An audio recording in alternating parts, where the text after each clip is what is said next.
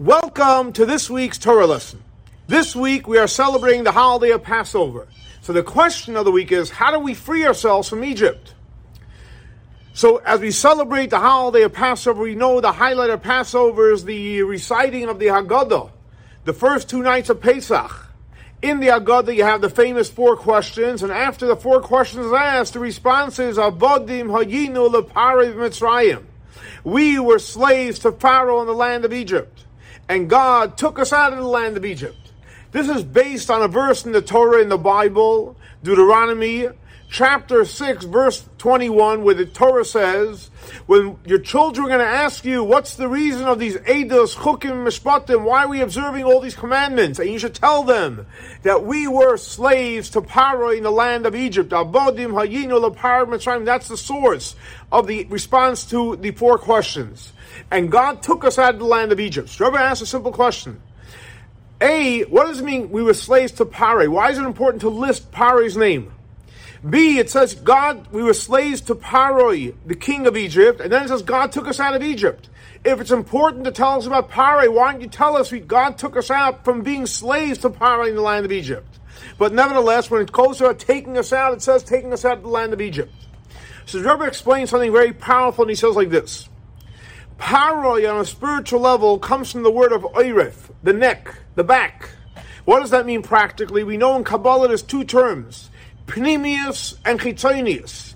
Pnimius means when you're totally engaged, you're totally involved, you're totally excited about it, you're passionate about life. Chitzonius is when you go through life and you're just checking it off the list. So our relationship with Hashem needs to be, we do what Hashem wants us to do, the commandments, but we do it in a way with love and awe. We're passionate in our relation with Hashem. That's called pnimius. Chitzonius is when you do it, but you check it off the list. So Hashem tells us we were slaves to Pharaoh, which means we had a relation with Hashem, but it was Pharaoh, it was from the back. It wasn't a warm, meaningful relationship. Now, what's the reason why we were not on a level of having a warm, pneumistic relation with Hashem? So the answer the Rabbi says is Mitzrayim. What does Mitzrayim mean?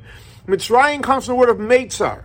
It comes from being in a place of, in Yiddish, the word verkvetcht. We feel limited. We feel constrained. We don't feel the expansiveness, the openness, the abundance.